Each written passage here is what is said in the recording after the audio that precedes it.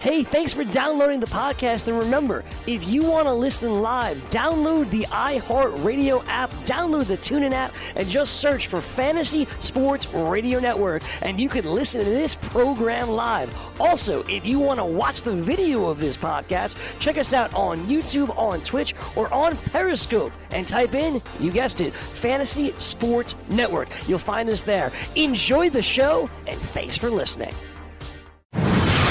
You're listening to the Fantasy Sports Radio Network. Game time decisions.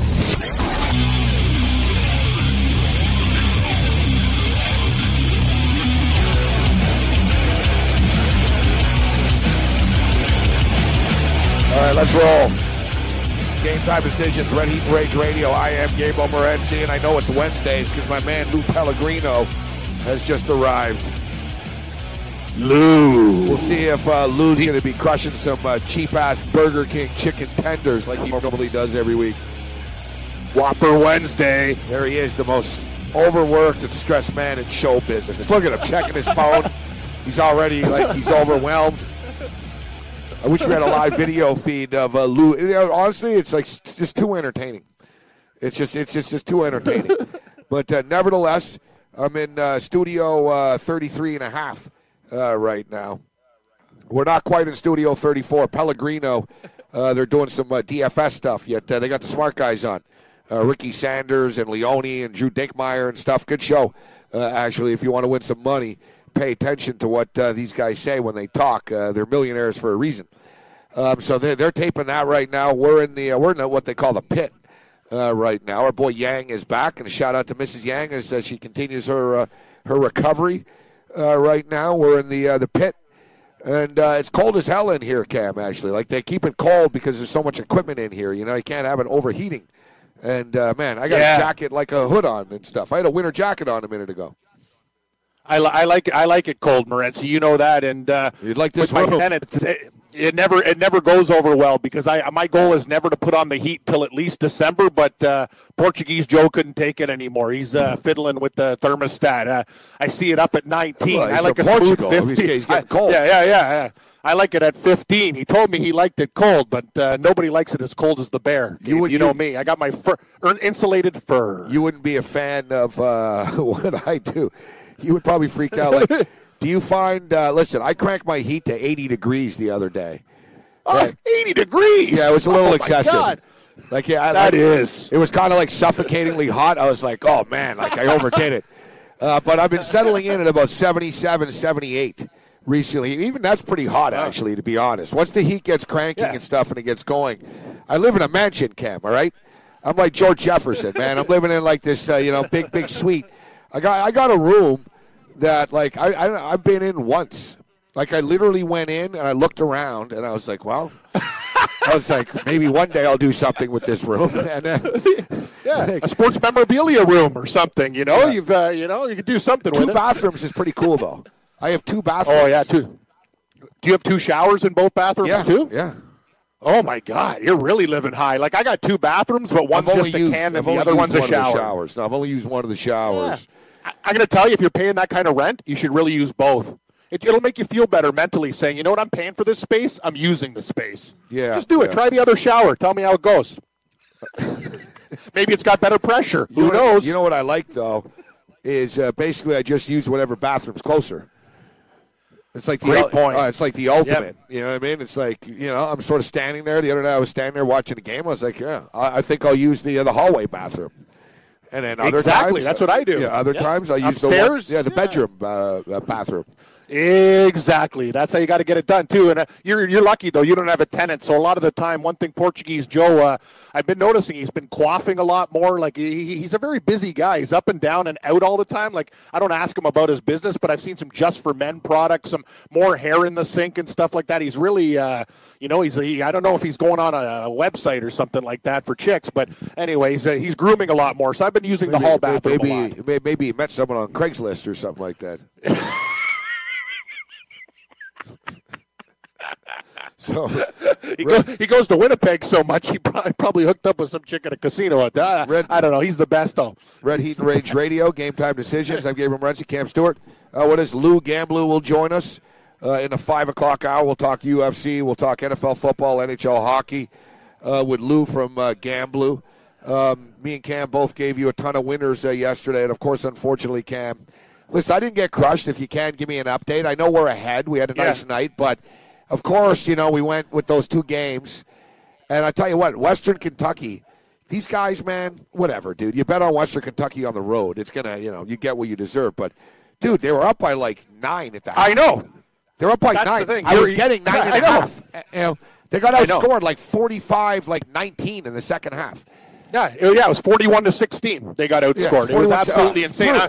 Because I was following your bets too. Because I had a lot of stuff going on. I go, great call by Morency, and then I'm looking at it. I'm like, Western Kentucky's got what? Like they had literally 2 or 4 points like midway through. They were winning outright. They were winning outright. It was 36-27, and trust me, everyone in the chat was patting me on the back. Oh, great call, Barry Horowitz. Great call. Great call. And I was like, wow, it's not done yet, guys. But even I was thinking, we got this. And then the Nevada game started off a little slow, really picked up. The in-game at one point, Cam, was 164.5, 165. I was like, oh, we're going to get it. I ended up losing. What did I lose? I think it was 157.5. They got to 156. I lost by 1.5 points. Yep. Exactly. Yeah, I'm going to go through your accounts right now and just getting all the information. But all in all, a great night. All your overs. You had the over in the Duke game, and that was over. It was like NBA over I there. had the Kansas over. I had the Duke over. We hit the Portland Trailblazers. We hit the college football game. A lot of winners last night. Yeah. Just didn't win the last 2 in hockey. Just didn't win those last 2 picks of the night. It was good. Good call on Louisiana Tech as well. They were outright winners against the Wichita State Shockers, so that went well. And Gabe on the ice. I had 2 dogs. I told you, this Ottawa Uber shit. People are, fade this. Every time sports this is what I realize. When somebody, when you go against these guys because of something, I go the other way. All those guys who were in the Uber situation, Duchesne had a huge night. All of the guys there were +3, 2-point nights, 3-point night. Stone had a 5-point night. Are you kidding me? They beat the Devils 7-3. It's I don't think really they care about the story that much. Earlier in the day, I scared the hell out of Maria Marino.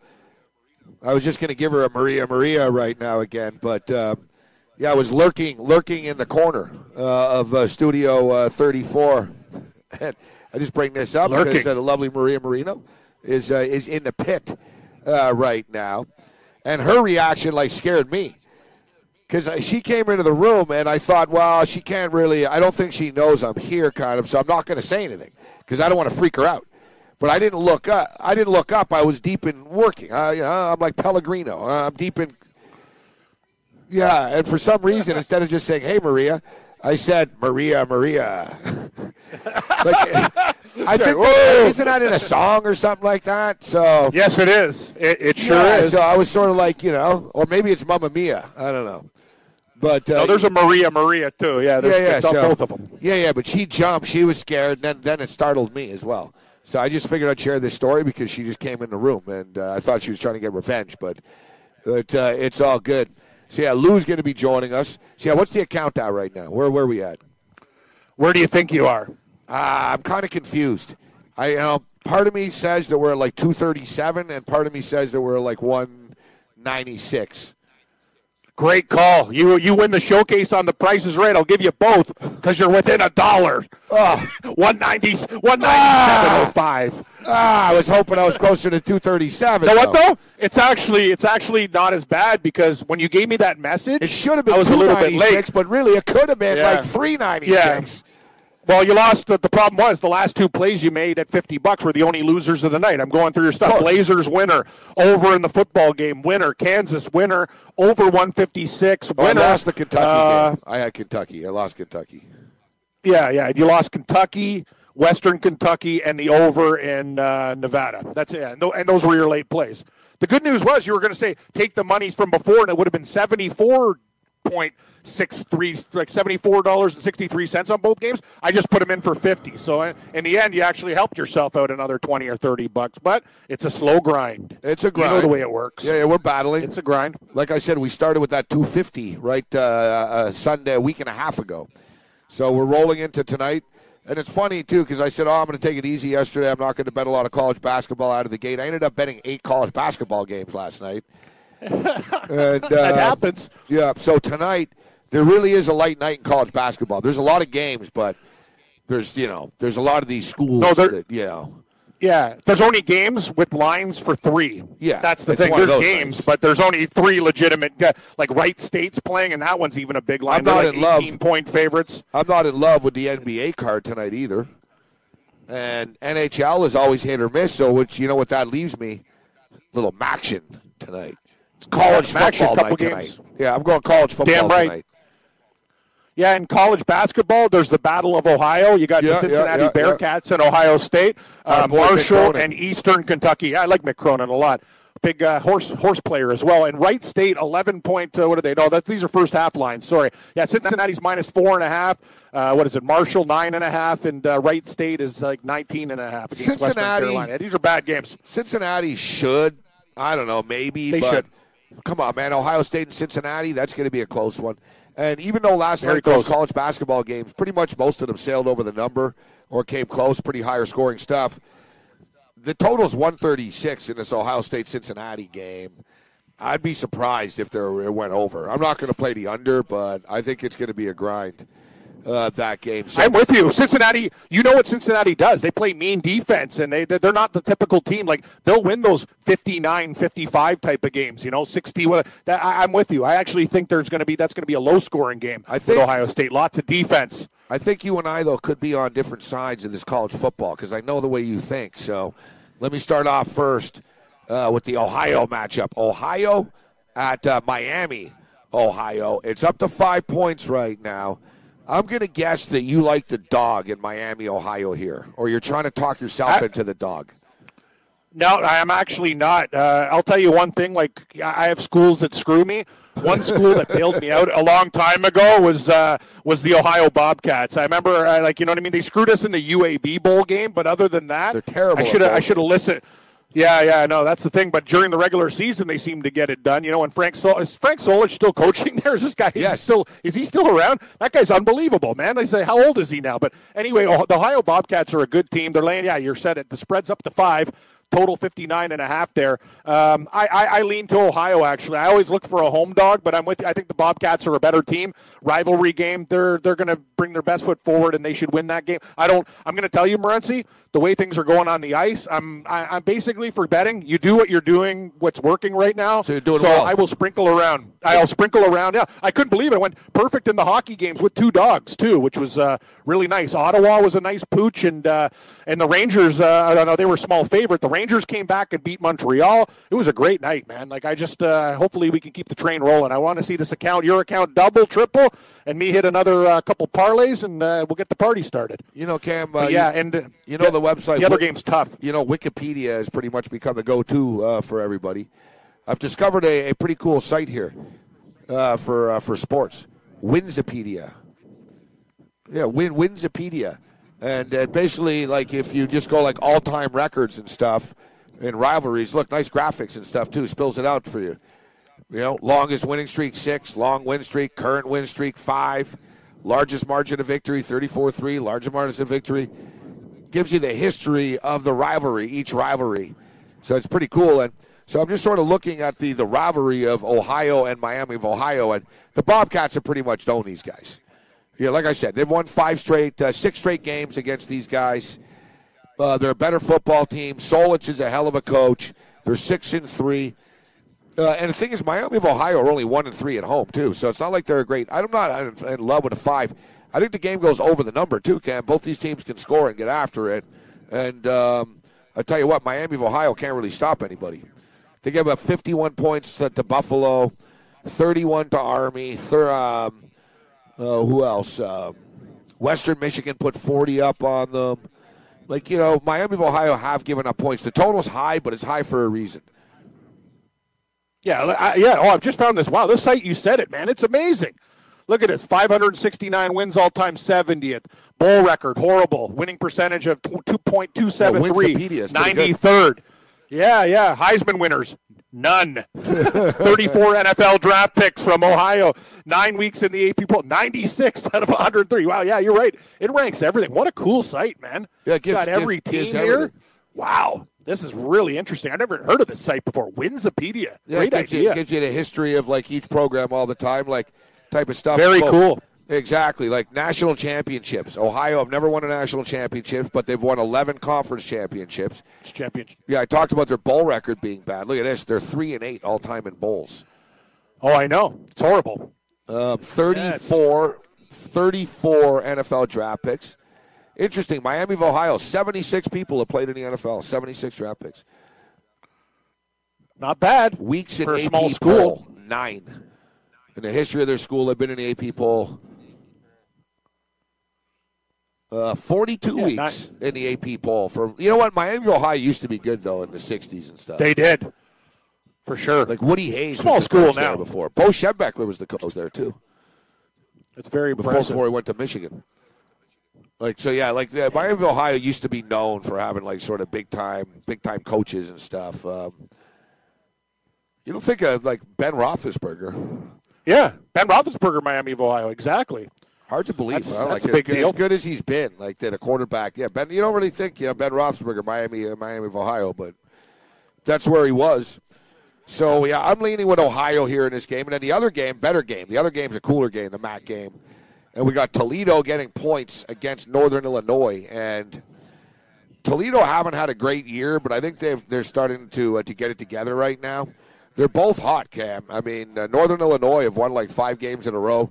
Toledo have only won 2 games in a row. I think the total's a little low here at 54, and I'm liking Toledo plus the points. I wish we were getting more than 3.5, but I'm leaning with Toledo here, with a desperate Toledo team trying to get to 6 wins right now. I can buy into that, and we know how good Northern Illinois' defense is, but the problem is the Rockets' offense. They can score on anybody. You're right, Gabe. They've been playing better recently, getting 3.5 points. 54, that's the one thing. Northern Illinois can score on Toledo. Toledo should be able to score on Northern Illinois. Give me the dog. I agree with you. It's time for the Rockets. Go Rockets. It's a real contrast here because Toledo, 6-3 to the over on the season. Northern Illinois, 2-7 to the under. Yep. Game Time Decisions, Ready to Rage Radio continues. Fantasy Sports Radio Network. From the NFL to the NBA, DailyRoto.com is the place to win millions in daily fantasy. You can get the best DFS NFL coverage all season long for a price of $129.99 or dominate the entire daily fantasy sports realm with the Elite Package at $59.99 per month. If you use the promo code FNTSY, you get 10% off your Daily Roto package. Go to DailyRoto.com, pick your NFL or Elite Package, enter promo code FNTSY, and you'll be on your way to becoming the next Daily Roto millionaire.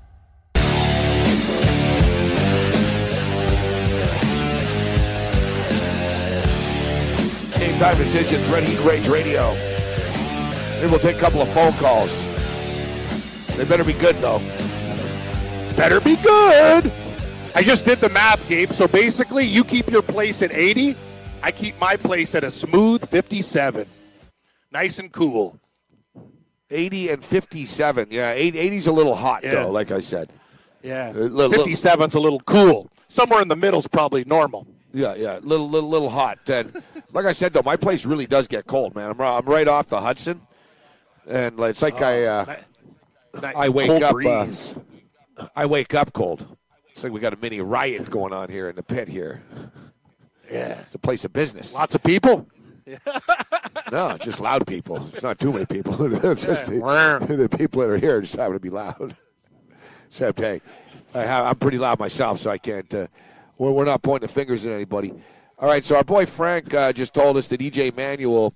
Now, did you know, like, Bills fans had a GoFundMe account? Bills fans, GoFundMe account for Nate Peterman? Which is kind of... GoFundMe. Yeah, so Bills fans started a GoFundMe account to basically pay him to retire. Like, they basically were saying, listen, you need money. Like, Peterman is actually owed $1.38 million he's going to get. Like, that's what he's due over the course of the next 2 years because he makes like $900K a year. So there's a GoFundMe account, and how much money has been raised? Only $182, fortunately. Sorry, Buffalo, you're not going to get there. 100 and 182 of a million goal. Yeah, but I don't know if this is true, but I see Vontae Davis has donated $5. But it can't be the same Vontae Davis. And Frank just told me that E.J. Manuel donated. But I see Terry and Kim Pagula donated as well. And clearly the owners of the Buffalo Bills did not donate to this. So I guess evidently you can use whatever name you want. These are, they're false names. Like Stephen A. Smith, $5. That's not Stephen A. Smith. Flutie Flakes is an alias of somebody. You said it. Vontae Davis, $5. Terry and Kim Pagula. Sorry, these aren't the nice idea, Morency, but a lot of work to do. I bet they won't even get to like $500. It's pretty bad. $182. Good luck. Now, E.J. Manuel, though, in all seriousness, E.J. Manuel talked about this the other day. And, Manuel was with the Bills, and then he was with the Raiders. He doesn't have a job right now. He said the other day, I usually never open up about my situation in Buffalo, but the fact is this guy has had multiple games with 4+ interceptions, and I don't have a job in the league. It's unreal. Say what you want about me, but I never had 4 interceptions in a game. Forget about a learning curve. I didn't get the luxury of being able to use that excuse. I wonder why. And I remember at the time, too. Now, listen, E.J. Manuel sort of never got better. That was E.J. Manuel's fault. And E.J. Manuel shouldn't be a starter in the National Football League right now. But he is better than Nate Peterman. And if you recall, I remember, E.J. Manuel went 7-9 in his rookie year, and people were upset. And he played with a bad knee. He went through a lot of stuff, Manuel. He never really did get a fair shake. It was never really his team. There was always doubt around him with the coaching staff. And as far as Nate Peterman is concerned, you look at McDermott and how he's had a zero tolerance policy with other players so much. You got to look at McDermott, and you've got to look at Brandon Beane, the general manager of the Buffalo Bills, for having Nate Peterman in this situation and for having such bad wide receiver, skill position players. The Bills are just a mess, dude. Yeah. And I don't know, maybe Josh Allen can actually play this week, they're saying now. And Sam Darnold looks like he's going to be out for this game, so it's going to be it's going to be McCown against maybe Josh Allen. And I'm not going to the game, like I said. I'm not going to torture myself, and I'd rather just do the show here in studio than sit out there and watch the putrid Buffalo Bills play football. Yeah, it's also going to be cold. You got nothing to look forward to in that game, so it doesn't really make sense for you going to that game. As for E.J. Manuel, I do agree with some of the things he said. He made some bad decisions, but he had a short leash when he was there. Very, very different. Hey, he's a black quarterback, and I think a lot of the time he has something to say about that. A lot of the time these guys get a bad rap, and I'll tell you, I don't know what Tyrod it is, Taylor. Tyrod Taylor had the Bills going to the playoffs. He gets benched.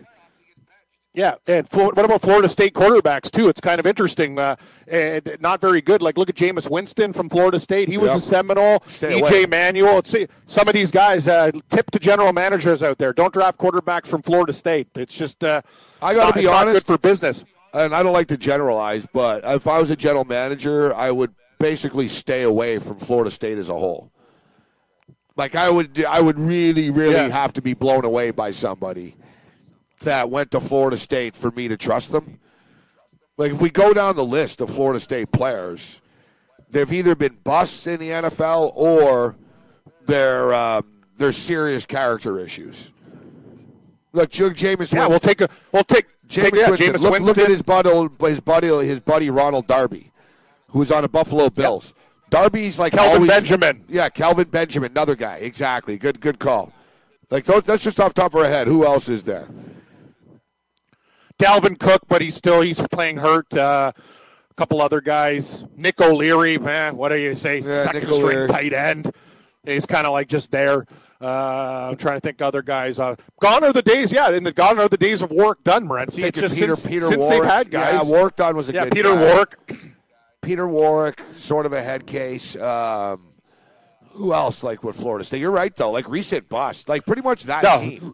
In the past, teams. It was good. Walter Jones went to Florida State. He's one of the best offensive linemen. Yeah. When Seattle drafted him. But you're right. You notice all these skill position players that they've had.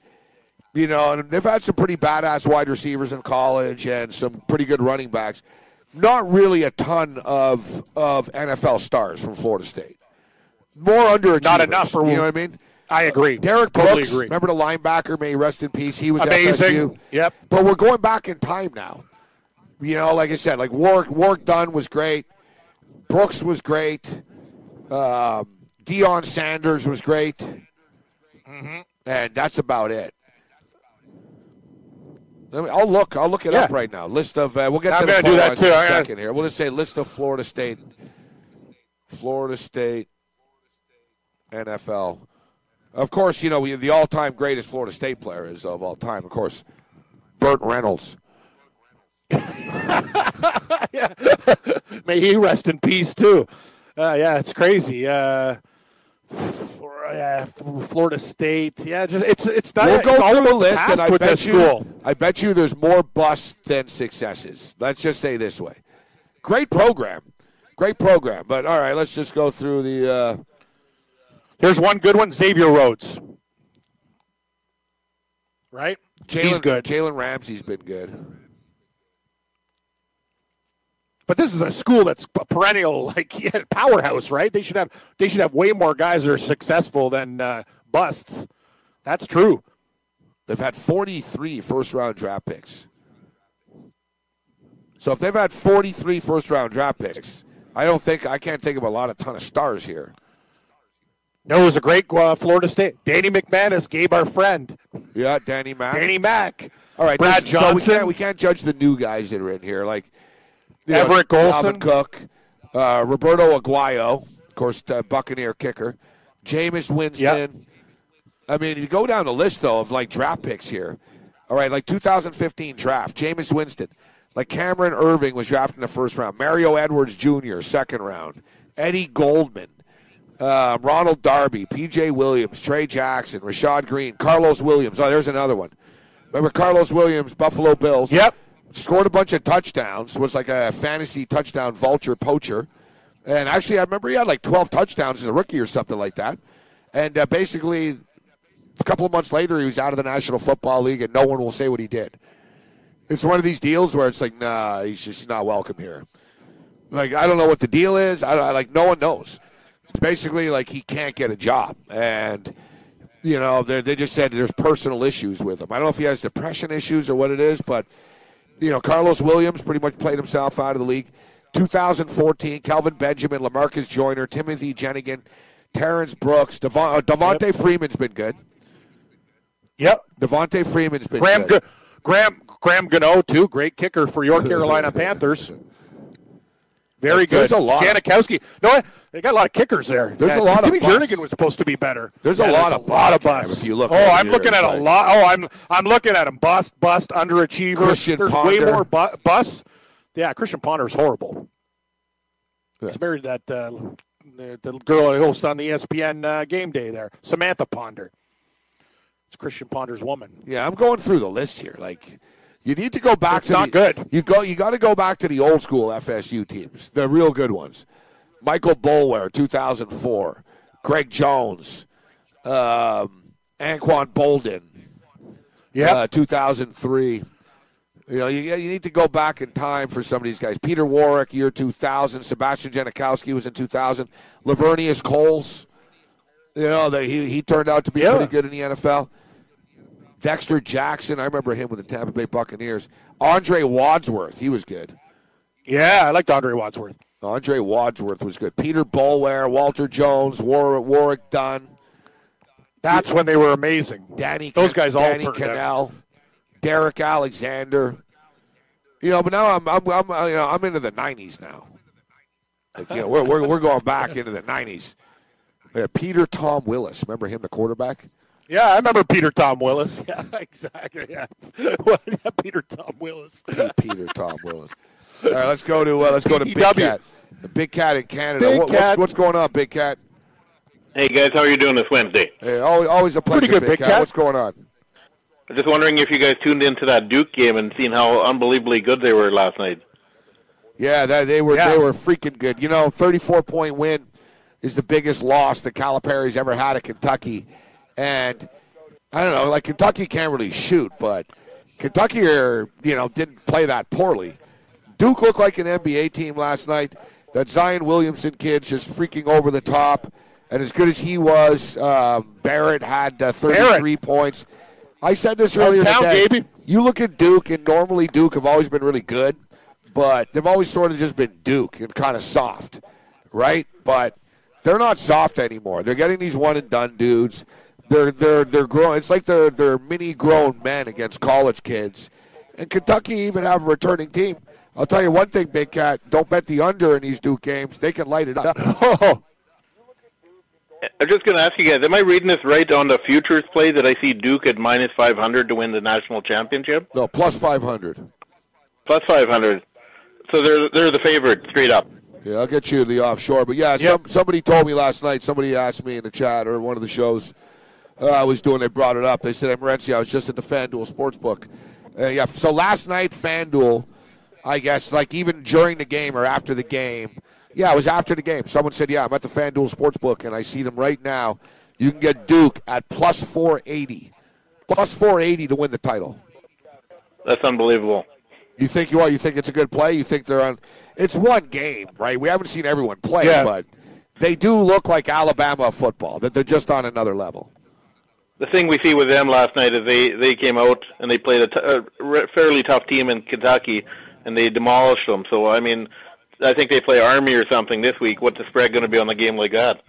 38. It won't even be posted probably. It might be like 40 plus. Yeah, no, it'll be incredibly. There's not going to be value betting on Duke because the odds maker is going to catch on to this. There'll be a couple of other spots now because they'll think maybe that was an anomaly what happened in the first game, but they're a deadly dangerous team right now, and they're not even ranked number one. You know, Kansas are ranked number one. We saw Kansas play last night, and Kansas looked real good too, but they're not on Duke's level. This is another level, this Duke Blue Devil team. And as Cam mentioned, Barrett, another kid from the Toronto area, he's a monster. Like people are debating it. Who's going to be the number one pick in the draft between him and Zion Williamson, teammates actually. They're both awesome, but they're as dangerous as it gets. And you know, you got to wait till the first week of April though. So what do we hear? November, December, January, February, March, April. 6 months for 5-1. And a lot of things can happen between now and then. That's the thing. Yeah. I mean, they're hanging on to money for 6 months. Do you guys know anything about this National Basketball League that's coming to Canada / the States? It's supposed to start up here in our hometown. It's probably the fifth go at it. And Mike Morelli, I believe, is the CEO. Do you guys know much about this? You know what? I heard about this, actually. But there has been there's already the Canadian Basketball League, isn't there? Like in Halifax, they already play stuff, in London, the London Thunder and stuff. That league's actually it's very good. It's very good. Like they got guys from colleges and stuff. It's actually pretty good. By chance, I was in Halifax when they had the championship. They were in the finals. I think they lost, but yeah, they got a lot of people going to the games and stuff. But no, I don't really know much about it. And to be honest, these leagues never really pan out. They just don't. I mean, they sound good in nature, sort of like that soccer league you were going to work for, Cam. What's going on with that? Did they ever get off the ground, that team? I'm going to tell you, I haven't had a call in a while, so I'd have to assume that things aren't going very well. You're still waiting for the schedule to be released, huh? Yeah. Well, I'm still waiting for my money, too. I called 2 games versus Mexico or whatever. I haven't been paid yet, too. I think they might have skipped town. Maybe you're going to be the commissioner, Cam. Yeah. Might as well be. Yeah, I got to pay myself. Might as well be at this point. I met the commissioner of the other league. Yeah, he's actually a nice guy. He's actually Gabe. He's a huge DFS guy too. I hung out with the commission when I went to Baltimore for the finals between the Baltimore Blast and Sonoma. So yeah, no, it's cool. I don't know what's happening in that league. Yeah, great point, Gabe. Like these leagues, they sound great and everyone's rah rah rah, and then when it comes to monies and important meetings and paying fees, things kind of things change. No, you're exactly right. One more quick question for you guys, and then I'll let you go. Just back to our conversation on the Lottery Corporation, Canadian Lottery Corporation the other day. Cam, why don't they offer NBA totals on that? But they do late in the year, maybe for the last couple of weeks only. I'll let you go. Yeah, thanks, Big Cat. Well, they did. I don't know. Yeah, they have the point spread, Gabe, and I don't understand because when you go to Halifax or anywhere else, or Saskatchewan, BC, they have everything, but here it's just the point spread. A lot of the times it's what's with the totals. I think it's just because they're useless and they're incompetent. But also, I think they're scared because with the totals, there's more line movement. So there's crazy line movement, and they just have to take it off. But guys, it's ridiculous. I mean, you look at the Quebec lottery, and they have totals and props and esports, you name it. They don't care. You just mix any of them together, you play your parlay. And they'll even take like a single game wager. They'll take futures and stuff like that. So, like, you can bet Duke right now. You can bet the Montreal Canadiens to win the Stanley Cup. You can bet whatever the hell you want with the Quebec lottery, and I don't understand why other provinces just don't copy the model, in the same sense that I don't understand how the Canadian government, who just legalized marijuana, doesn't just freaking legalize sports gambling at their casinos to save the economies that suck in Windsor and the Niagara region. It's crazy. They have totals for the basketball game, but no total for the Miami of Ohio college game. But they have odds on winning and losing in a tie, Gabe. Crazy stuff. Lou will step up in a little bit later on. We'll get into some picks. Did you know that you can listen to this show live on the award-winning Fantasy Sports Radio Network? Listen on the iHeartRadio app, the TuneIn Radio app, or download the Fantasy Sports Radio Network app. The Fantasy Sports Radio Network is the only totally free 24/7, 365 fantasy sports network of its kind without a subscription. Check out YouTube Live on the Fantasy Sports Network YouTube page and participate in the programming there, where you can ask questions, discuss the topics with other fantasy enthusiasts, or tell everyone that you disagree. Call into your favorite show and ask your question. The number is 844-84-FNTSY. That's 844-843-6879. The Fantasy Sports Radio Network, your free fantasy source 24 hours a day.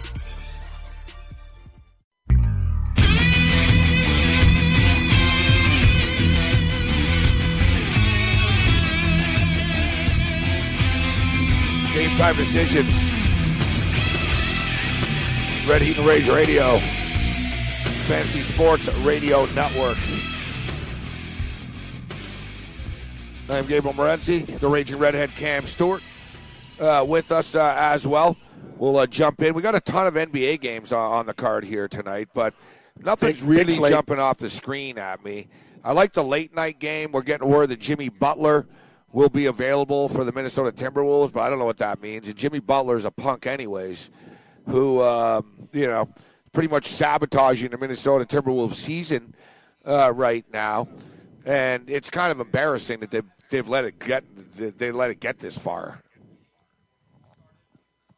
What about Toronto? You going to go back to the well? I know it's they've been kicking ass on this road trip, laying 8.5 in Sacramento against a Kings team that's young but getting better. But who knows? These guys, the way they're playing right now, they can call their numbers. I sort of get the feeling that, I don't know. Obviously we love the Raptors, but it's kind of a weird game. You can't cover all the time. Yeah, Sacramento are playing good, sneaky good.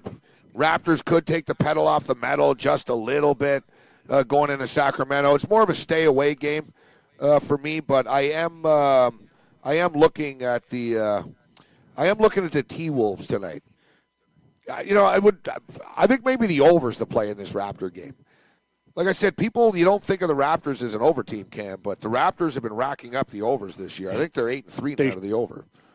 They sure are, yeah. The total in that game, and Sacramento could score too. 232.5, it could get there. You might be onto that. High. It is very high, but it's high for a reason. It is high for a reason. I think they can get there, and I don't understand. Dallas is a horrible, horrible team, and I don't like to lay a lot of points, but what about Utah minus 9.5? They might blow out Dallas tonight. The Mavericks suck. They get Donovan Mitchell back. They're 0-4 on their home court, so eventually. Yeah, they're going to. Yes. Yeah, exactly. Eventually the Utah Jazz are going to have to win a game, and they probably explode.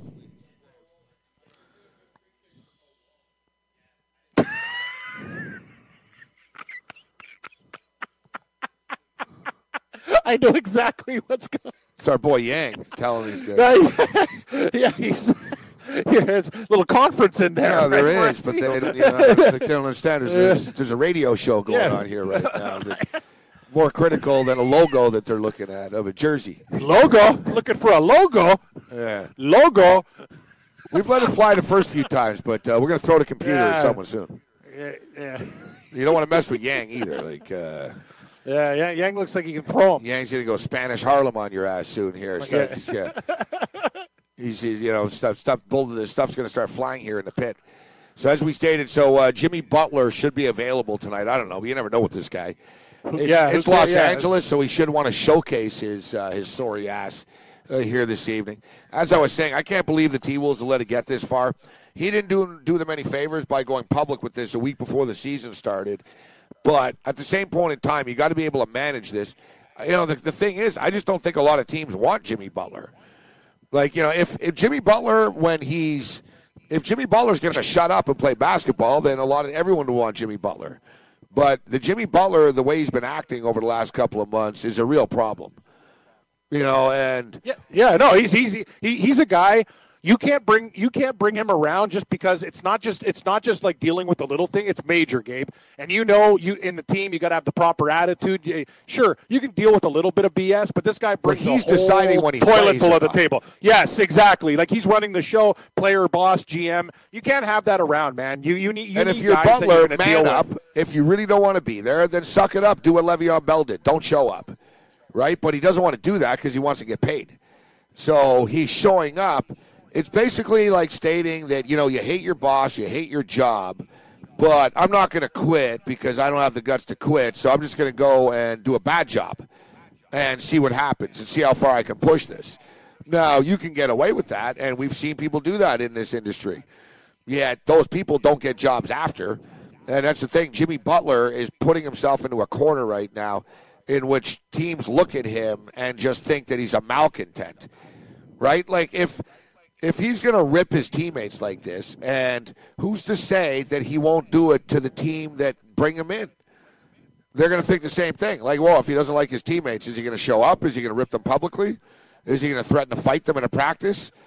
You don't know what he's going to do. And a lot of teams, they just don't want to deal with it. I wouldn't want to deal with it. You wouldn't either. It's too much of a pain in the ass for one guy versus the team. I don't care about his skill set. And you said it. When he was in other places, he still didn't win. Sure, he could put up numbers and stuff, but he never put a team over the top. He's never won anywhere he's been. He's not worth the headache. No way. The thing is, too, he's like an overachiever. Like, he was all right at Marquette, right? But, he was this sort of, it was a great story, Jimmy Butler.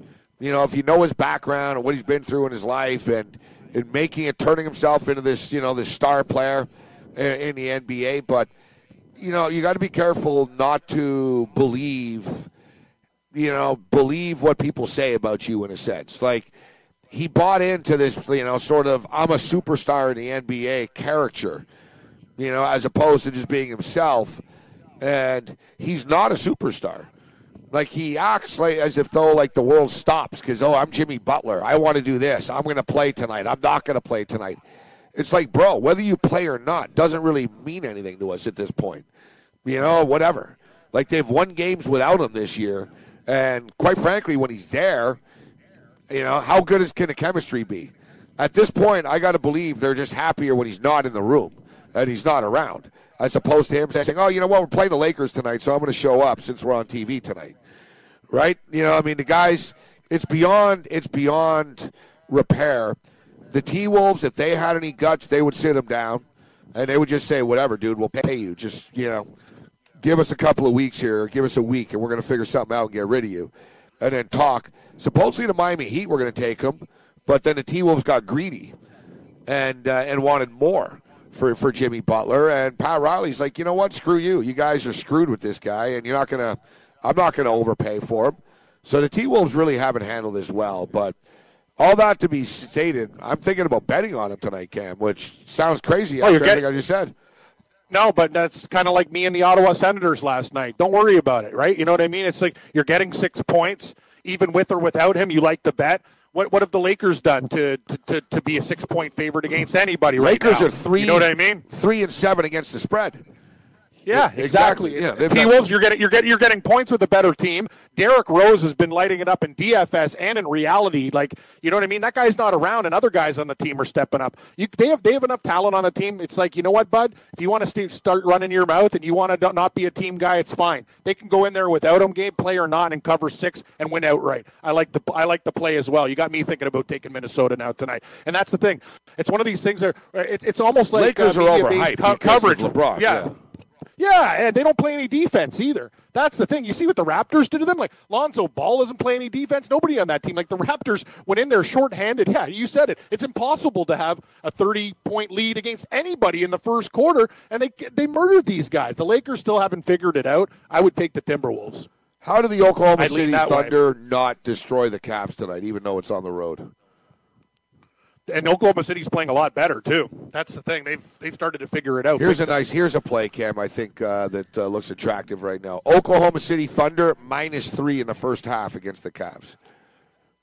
Yep, I could buy into that. I think Oklahoma City. They're a much better team. They're playing good right now. I'm putting my foot down. I'm playing it. Put it down. Put it down. The foot's coming down. Also, I was looking. Now, I was going to say I wouldn't really, you can't trust the Knicks, but the Hawks played last night. They led early and got absolutely pummeled in the late portions of that game. That's no, tough. I learned my lesson betting on a Knick Bull game the other night. I'm not betting on these games between two inept, useless teams like this ever again. Yeah, but Gabe, that's one time. The Knicks are going to be in a favorable position soon enough, right? So there's going to be times where we're going to take them again. Just because they let us down one time. We can't. No, they're terrible. Yeah, well, the Hawks are terrible, too. I know. It's a train wreck, this game. It's a pure train wreck. The Spurs and the Heat's an interesting game. Miami have been an over machine as of late. Let me look up the numbers to confirm, but I believe off the top of my head, I'm going to tell you that the Miami Heat have gone over in 4 straight games. And, we talked about it the other night about they don't play defense. They've been giving up like 123 points a game. They beat the Detroit Pistons the other night. Yep, they did. But the game still went over the number. It sailed way over the number, and I left it on the table. I think the Spurs have been an over team as well. We're just crunching a number here.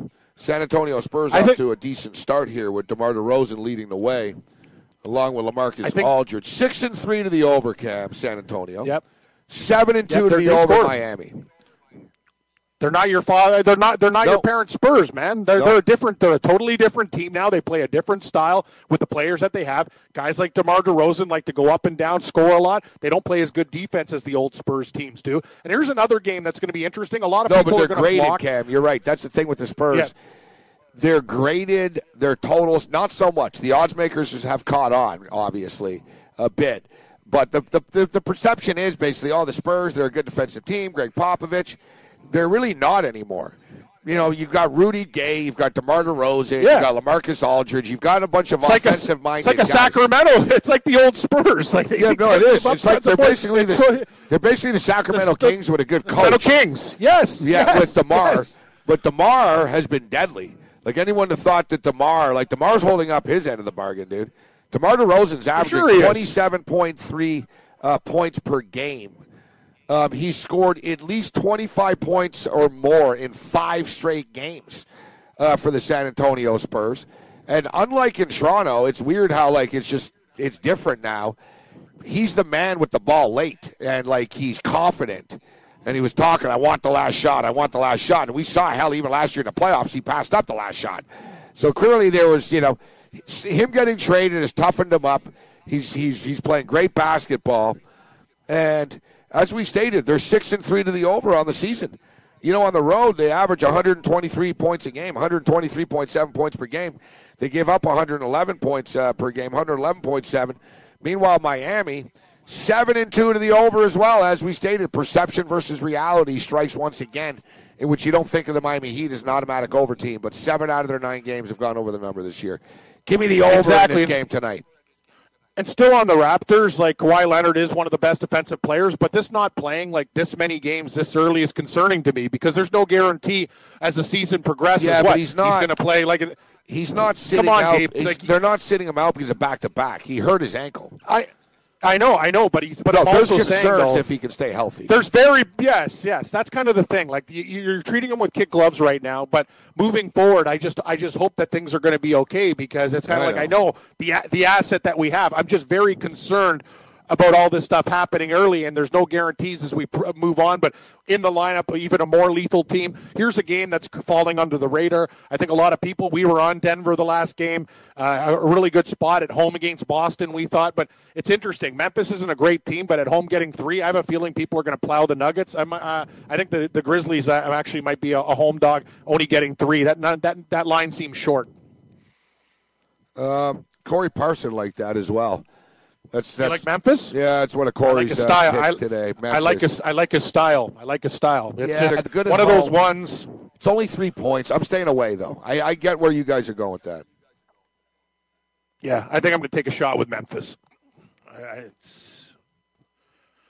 There's something about that game. I like the Grizz. The Nuggets are a different team. They're going to go into Memphis, and I'll take 3 points. I might even do a little sprinkle on the money line, small spread. Detroit at Orlando, tough game. Very tough. I could see Orlando winning. They're both for Detroit. Their hot start has regressed a little bit. Oh, big time! They're 4-5 straight up right now. 3-6 against the spread on the season. Meanwhile, Orlando, although they played better over the last couple of games, they're 4-6 straight up, and 4-6 ATS. That's a pass game. I don't want any part of that one. No, I don't either. You said it. Detroit's really cool. Can't really trust the Magic. It's a game I'm definitely going to stay away from. No, I don't. I want no part of that game. Kind of the way you want no part of the Knicks and Hawks. Yeah, Knicks Hawks. No opinion on that. No, please. No, that's just a no boss. Nothing but grief. I pass on that one. San Antonio and Miami. We talked about Miami Heat are 2-point favorites. Heat have been struggling a little bit. They're 4-5, but they're back home right now.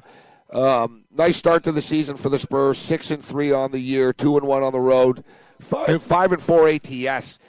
But I'm seeing a number of 215 right now, and 215, very manageable. We're going over the number. That's another one that I like. Bulls and Pelicans. Bulls are terrible. Pelicans have been on a slide. Pelicans get back home. Total's 220.5. I'm looking at passing on this game. Yeah, I think there's going to be points in this game, and the Pelicans might get 135, 140 themselves. That's a good point. Bulls don't really want to take them as a 10.5-point pooch. You can't trust them. Pelicans will probably be angry. Yeah, win this game by 16 to 18 points, but Gabe, I really don't want to lay 10.5. Now, you mentioned the Denver Nuggets. Nuggets handled the Golden State Warriors their only loss of the season, and are a very good basketball team. I was high on the Nuggets coming into the year. I said it to everybody a million times, and to keep your eye on the Nuggets. Nuggets have been getting it done, and now, like you said, all the hipsters like Cam, the trendy guys, saying, "Oh, Memphis is the hipster play tonight." Kind of, the hipster. Denver's hipster. The trap. You're a hipster. I'm no hipster. Oh, yeah. So Parsons is a hipster too. Then we're both hipsters. Yeah. We're gonna take the Grizz. We're just in a good spot. Hey, Grizzlies aren't doing too bad. They're 5-4. They're at home. Hey, sure, you lost by 16 to Golden State on the road. Now you're getting a happy Denver Nuggets team feeling good about themselves at home. I just think, Gabe, betting's about spots, and I like the spot for the Grizz. I get it. No hipster. Just looking at the situation. It could be a really close game, right? I think it will be a close game, and you're laying the points. If you remember, look, Denver beat Chicago by 1 on the road only. Ooh, yeah. Memphis is better. Yeah, I'll take Memphis. So I'm telling you, Morency, I can get on board. Get on board with me and your boy Parson there from the morning show. No. Make it a trifecta. No, you don't want any part of that? No Grizz? No Grizz. Although I am thinking, you got me thinking about the over in this Bull Pelican game. That's the thing. 228.5 seems like a high total. I gotta believe New Orleans can like $138, $140. That's high. Let's say they get it. They're going to murder Chicago. They're going to score a hell of a lot of points. That total's not as big. 228. It's manageable with that offense. Yeah, you sold me. I'm in. You have to twist my arm on that. I wanted to sell you on the other game, but you're only No. buying half of the things that I'm selling. No, yeah. You got to buy the whole package. No. It's, I'm a What kind of sales guy? I'm a What selective kind of sales shopper. guy am I? I'm a selective I'm shopper. I gotta go back to the boss and say I can't close the deal. Lou Gamblu joins us next, and we'll get back to all these games. Hey, thanks for downloading the podcast. And remember, if you want to listen live, download the iHeartRadio app, download the TuneIn app, and just search for Fantasy Sports Radio Network, and you can listen to this program live. Also, if you want to watch the video of this podcast, check us out on YouTube, on Twitch, or on Periscope, and type in, you guessed it, Fantasy Sports Network. You'll find us there. Enjoy the show, and thanks for listening. You're listening to the Fantasy Sports Radio Network. Game time decisions.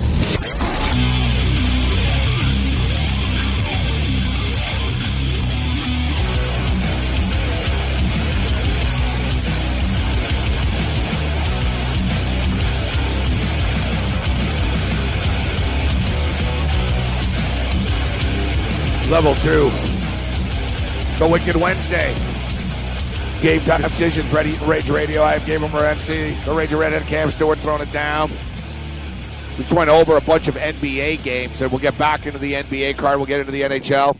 I'm starting to like it. Start to come together. It's funny. Earlier in the day, I was like, I don't love the board here tonight, but we're going to get involved in that action. Last night, we told you guys about the over in that Buffalo game against Kent State, and we told you that those teams Good call. They played a combined 9 games apiece, so a combined 18 games. 16 of their 18 games between the two teams had gone over the number that was posted last night. It was just too low. And I don't know, tonight we're looking at that number at 59.5, 60 in the first MAC game. It's a little high, but as me and Cam say, it's high for a reason. And I don't know, the Toledo Northern Illinois game, I don't know if it's a trap at 54, but it feels just a little bit too low. Let's bring in a man right now that had a good Saturday night, cash a nice ticket with Jacare, fading the Chris Weidman hype. Lou from Gamblu.com joins us. Lou, always a pleasure. How you doing? Always my pleasure to pipe in and share thoughts with both you and Cam, Gabriel. Yeah, great job on the UFC special show. Love Lou. Very, very well received. People enjoyed the show. John Anik was with us, Mark Henry, Lou, Robin Black, and Michelle Serpico. So thanks for being a part of it, Lou. I'm actually flattered you'd have me, and thank you very much for inviting me. That was fun, and it's always best. And it's always more enjoyable when you release a couple of decent picks. Moraes won and Jacare won. 2 nice dogs. No, you're exactly right. And it was a successful night for Lou, but it's always, it usually is. That's why I lose the man. So Lou. Well, but hey guys, let's just say this though, and I got to be real. You know I bet underdogs, and if you look at my website, my profitability tracks everything. A good year in the UFC for me is a 43-44% win rate. So so that everybody understands, when you're chasing dogs, a 43-44% win rate's going to do you just fine. So I just don't want to paint the picture that I win every damn bet, because it's far from that. No, nobody does win every bet. So before we get into the football, as long as we're talking UFC right now, UFC Fight Night 139 this weekend, Lou. Yeah, it is, and quite honestly, as much as I love the UFC and they give us plenty of fodder and fights and cards to speak of, it's my observation, and whether good or bad, I think that in order to satisfy the contract with Fox before they turn the page at the beginning of the year to move to ESPN Plus, not only are they hitting us with a plethora of fight cards in a row, which normally happens the fourth quarter of each UFC year, but in this case, these cards, in my opinion, and without being too critical, are very thin in talent, have a lot of obscure people thrown in there, and I really question the depth of some of these, and because of that, I'm only going to have a few opinions on some of these cards just because they're so thinly matched. No, you're exactly right. And honestly, you look at the card last week at MSG, less than stellar for a pay-per-view event. And, maybe if they combine the two, exactly, Lou. They're under contractual obligation. Cowboy Cerrone and Mike Perry's a fun fight. You got the Korean Zombie and Rodriguez, fun fight. But as you stated, from top to bottom, nobody knows who a lot of these fighters are. We know who Dariush is, and people are going to know some of these fighters. But as you stated, Lou, the thing is, too, I get it. They're making money. Dana White once stated he doesn't care how many people show up, that these events are sort of made for TV. But I don't really believe in oversaturation, but I believe it hurts your product if you put a mediocre product on TV for the sake of just putting something on. Like if you've got kick-ass fights if you got kick-ass fights every week, then it's not oversaturation. But if you're just forcing it and you're doing it just to fill airtime on FS1, then it's oversaturation. And it hurts your product because people just get bored of it. It's just, I think as a young organization, not that I'm an expert, I'd like to see them finish with a little more pride and turn the page. I know that once we get to January, the cards are going to be good. And quite honestly, the card at the end of the year looks like it's capable. We'll get to see John Jones return. So again, I'm not trying to be critical, but it is an observation. And therefore, in my approach to betting on it, it's going to be fewer choices to bet on because I only am going to bet where there's advantage. The rest of the fights, I'll watch all of them like I always do, but there'll be more for data purposes and due diligence to use in future fights down the road. So what about the Korean? Go ahead, Ken. Yeah, sorry, Gabe. I was gonna ask about that great play. You're reading my mind with the Korean Zombie. It seems like Gabe. I was gonna ask you and Lou, kind of a small favorite. I'm seeing him from like as low as 130 up to a buck 40. What do you guys think about that? Do you think that's a good price there? We'll talk about the Cowboy Cerrone and Mike Perry too after this, but don't you think that's a good price if you only have to lay 30 cents there, guys? So he hasn't fought since UFC 104, whatever it is. I'm going to look up when that's a long in the calendar. But go ahead, Lou. Yeah, well, he served in the Korean Armed Services, Army? So he had he had a layoff from August of 13 to last February of 17, where he went in against the tough Dennis Bermudez in his first fight back and knocked Bermudez out in the first round. Now let's be honest, Bermudez has a very, very fragile beak, but Bermudez was taking that fight and making the Zombie work. If you look at the Zombie's body of work, if you look at the fact that he served in the military, he's a highly, highly decorated. He's got kickboxing. He's got a black belt in Taekwondo, Judo, Hapkido, and he's highly decorated in all of them. He's much like Nurmagomedov in that he's a fighting machine. And when you look at the other kid, now, the one thing that must be said is the layoff between Bermudez and now has been to overcome a knee surgery. So he had a knee problem, the Zombie, and that's how he prefers to be called.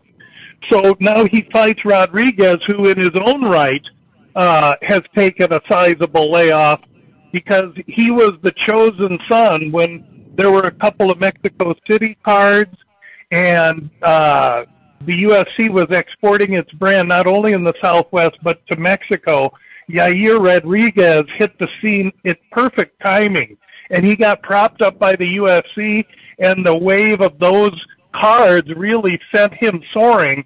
The issue is his body of work is very, very thin. Although he has a impressive victory over Dan Hooker, most recently he's fought guys like Alex Caceres, and Alex Caceres almost beat him. And Caceres is a very artistic, competent fighter, but not a top 15 fighter in the weight class. BJ Penn, when he was as old as me, and then when he got in his big match against Frankie Edgar in May of 17, Frankie Edgar just completely just wiped the floor with him. So I think you have a well-rounded fighter here against a young up-and-comer that still has much to learn, and I think he's getting thrown in. I like the Zombie, and I think he's a bargain at minus 130, Cam. Zombie. We'll have to have Yang play some Zombie of Cam's a fan of the Cranberries, actually. The Cranberries, yes, yes. A little Zombie on the way out for the Korean Zombie. I tell people all the time to this day, look at get this song here, Yang, Zombie, the Cranberries. I tell people all the time, I don't know if you remember the fight, Lou, but Leonard Garcia and the Korean Zombies, one of the craziest mixed martial art fights I've ever seen. It really is. Like, it's top 2, top 3 type thing. Top 5 for sure, but it's right up there. And it wasn't in the UFC. It was actually before they were in the UFC, these two guys. It was on a Sunday night, and they just beat the crap out of each other, man, for 25 minutes. It was freaking epic. If you haven't seen it, guys, definitely look it up and check it out. So Lou sounds pretty confident about the Korean Zombie. So let's talk about this other fight here with Cowboy Cerrone and Mike Perry, in which, Mike Perry just finds a way to offend even when he's not trying to offend. So he's a lippy guy, man. Yeah, Mike Perry, he's a white guy from Detroit. He used to use the N-word and stuff, and he says he's allowed to because he grew up in the hood of Detroit. And no, you're not. If you don't like it, do something about it. He's threatened to shoot people. He's, you name it, right? He's done it.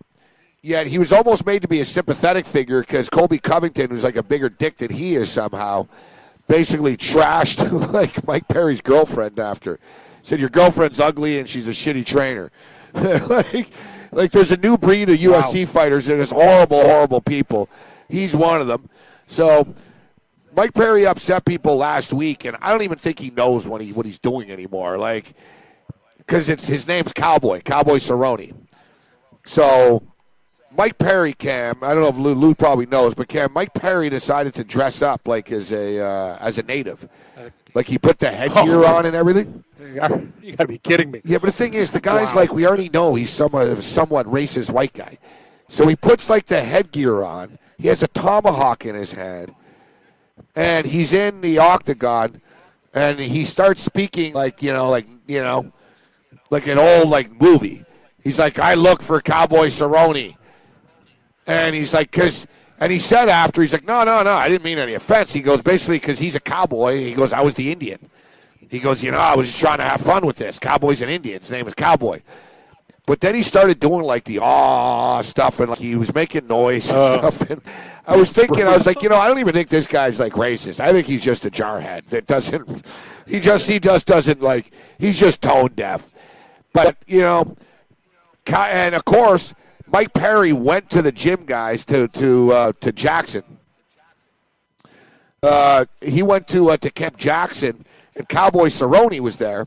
And as you know, Lou, Cowboy Cerrone said, you know what, they threw me under the bus for this guy because he's younger, basically. And, he had some pretty nasty words about the way the situation went down.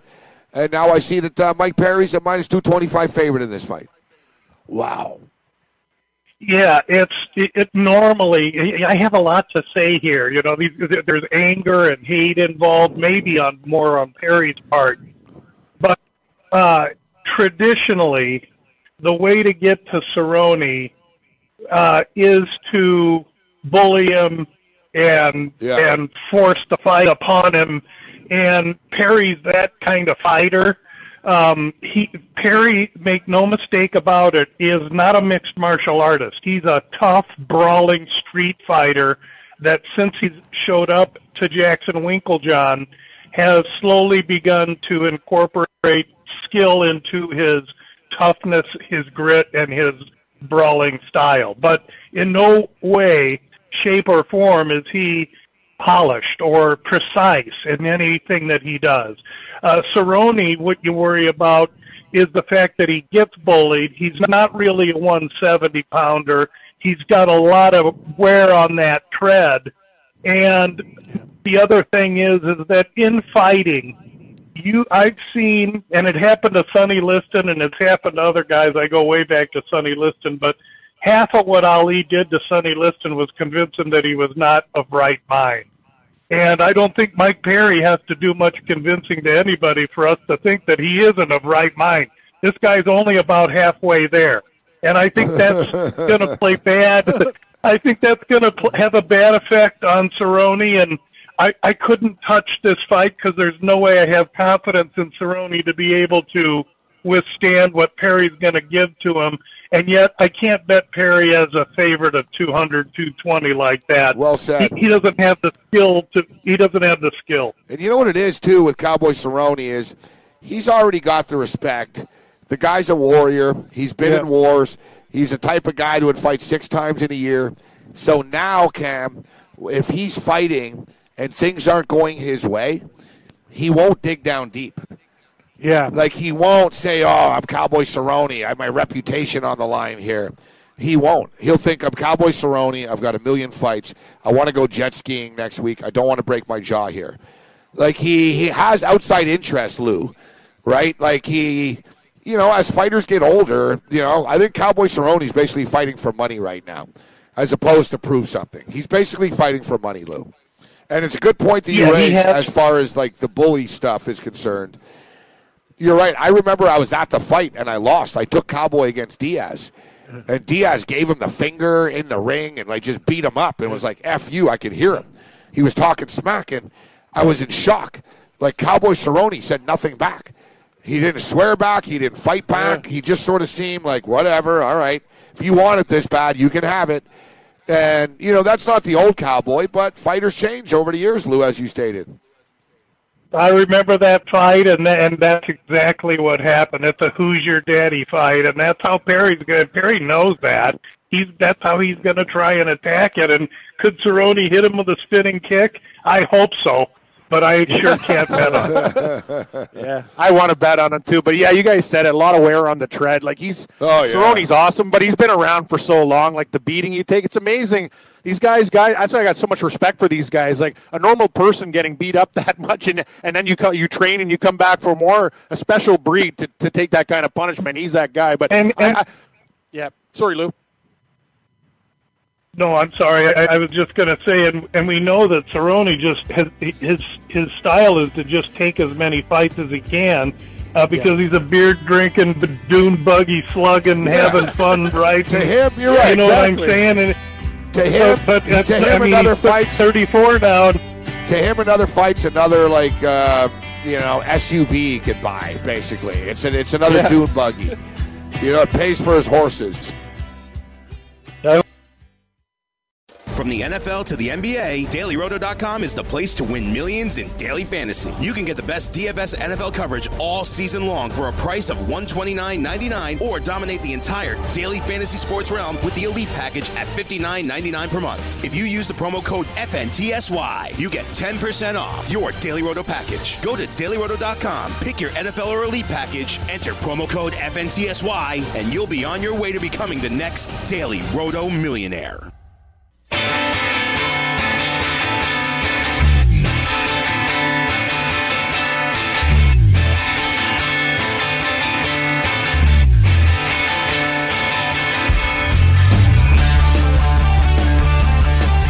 Game Time Decisions, Ready to Rage Radio continues.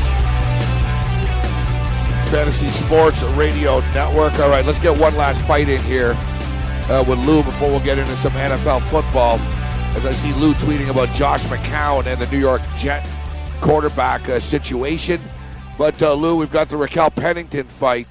Tough chick, Raquel Pennington, against Duramdine, the French kickboxer. What do you? Any opinion on that fight with Jermaine being a -170 favorite, Lou?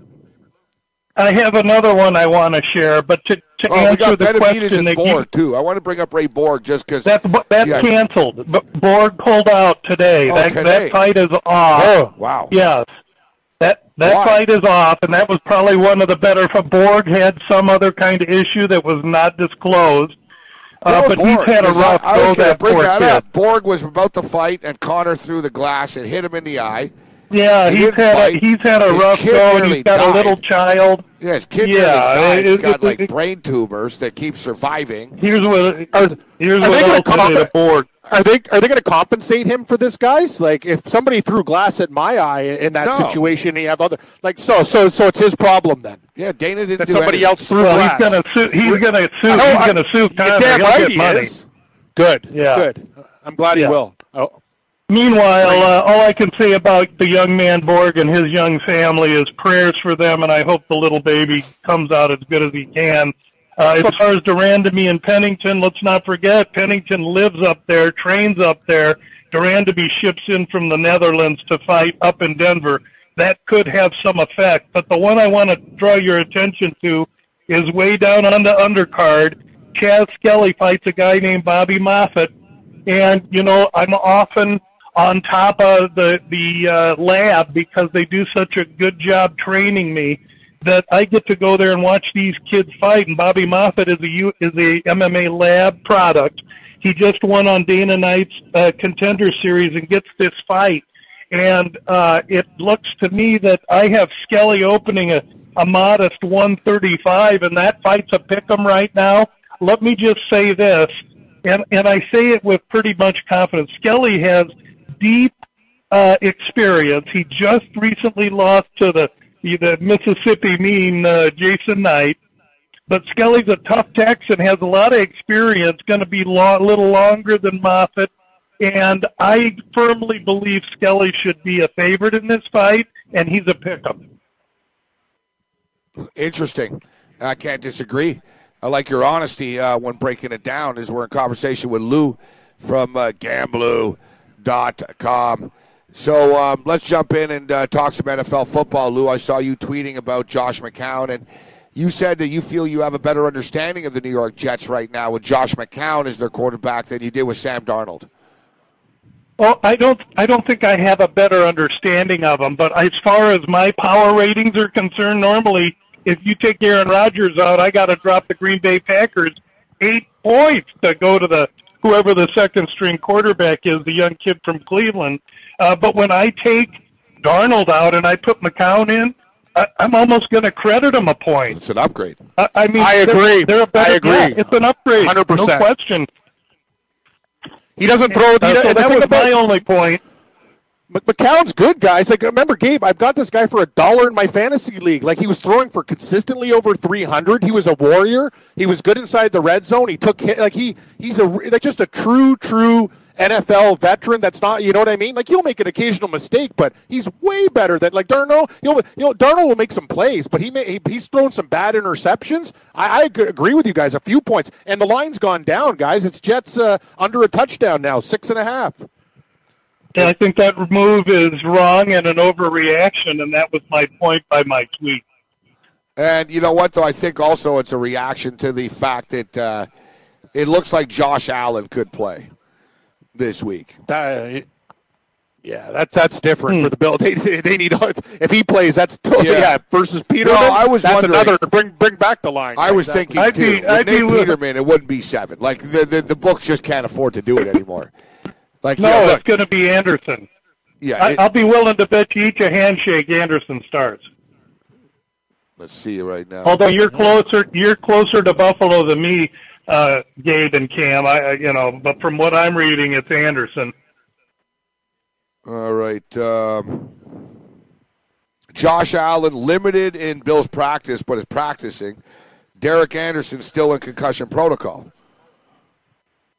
It's a mess, bro. Like, yeah, sure is.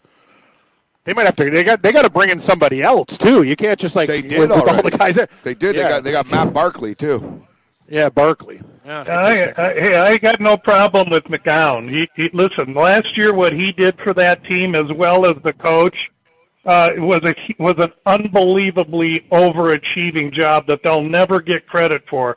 But I got nothing but respect for the coach for the Jets who came here from Phoenix, Todd Bowles, who I really like, and McCown both. They're both studs.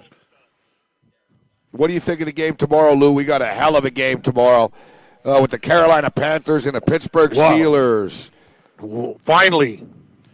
I got some feelings on that game, and as we talked last week, Gabe, you know, I've been touting Carolina. I think Carolina is real. I think they're getting better every week as that offense gets acclimated with Norv, his style. He's got all the pieces he had when he was in Dallas. However, you got to look at the spot for them.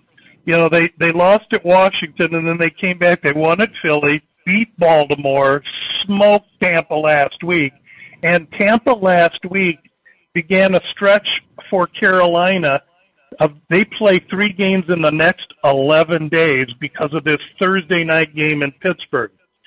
If you look at the press early in the week, Cam on Sunday was complaining about the Thursday game. It's a terrible spot for Carolina. Let's also understand that as I try and assess these teams, I mentioned Football Outsiders DVOA, which is a tool I use to measure teams' overall balance. Carolina, while being an extremely balanced team, if there's a chink in their armor, it's that on defense, their pass defense is 20th ranked. That's why they went out and got the safety Reed. And so now you take a team in a bad spot on a Thursday night on the road, going to Pittsburgh, and what does Pittsburgh do? Throw the ball all over the yard.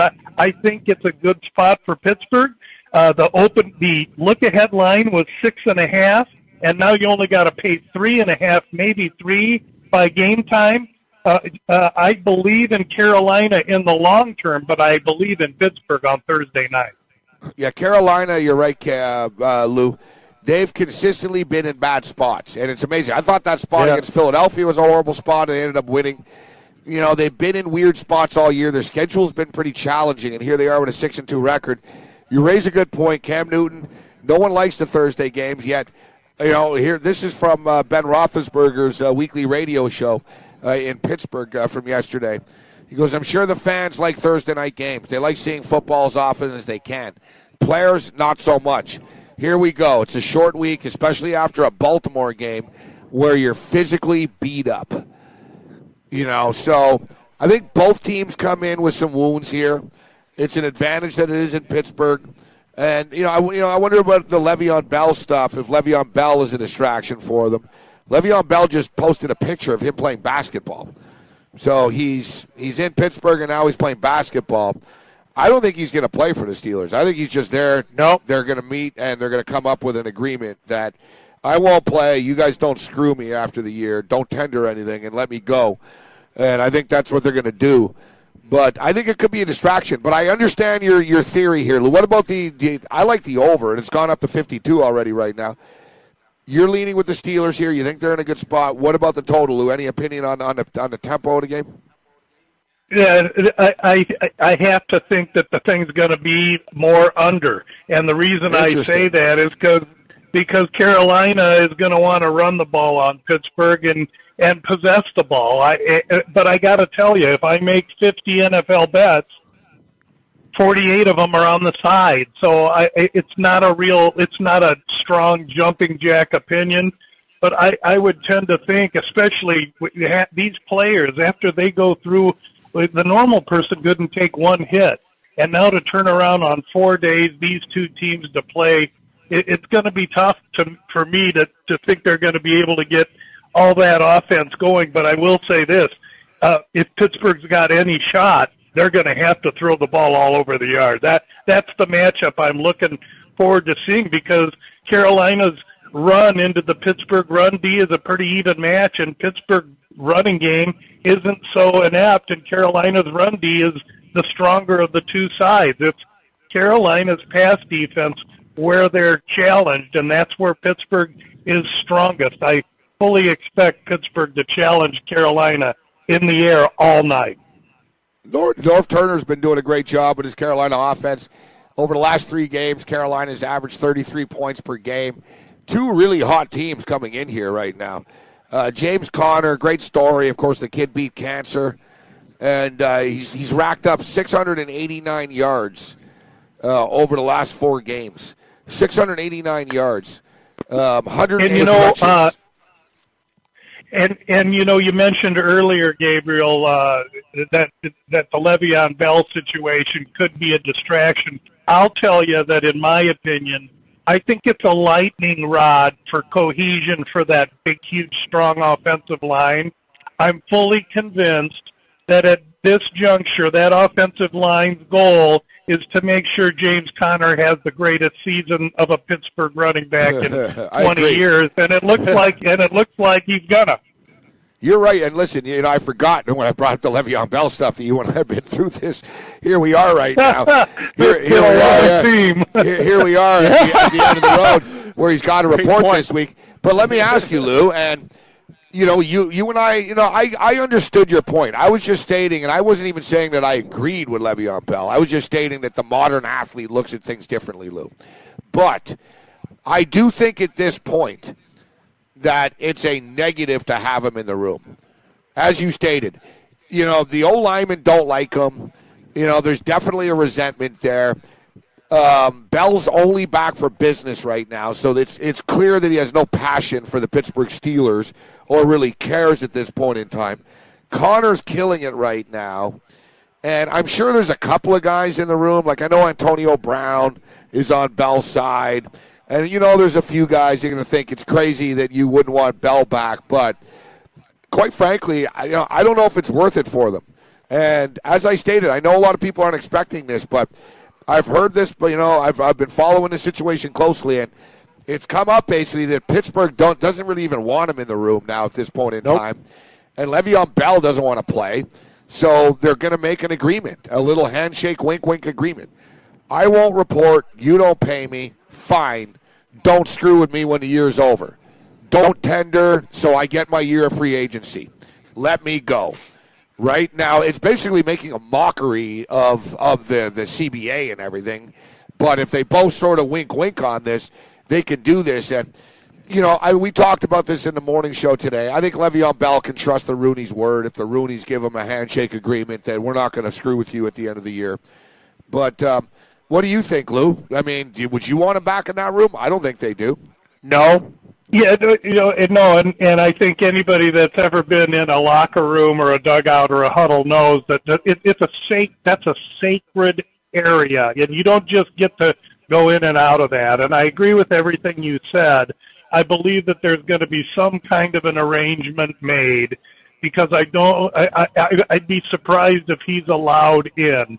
I don't really want to try and predict anything because I'm so flabbergasted at the whole situation. But here's what I worry about, because I'm pro all these young men with their talents.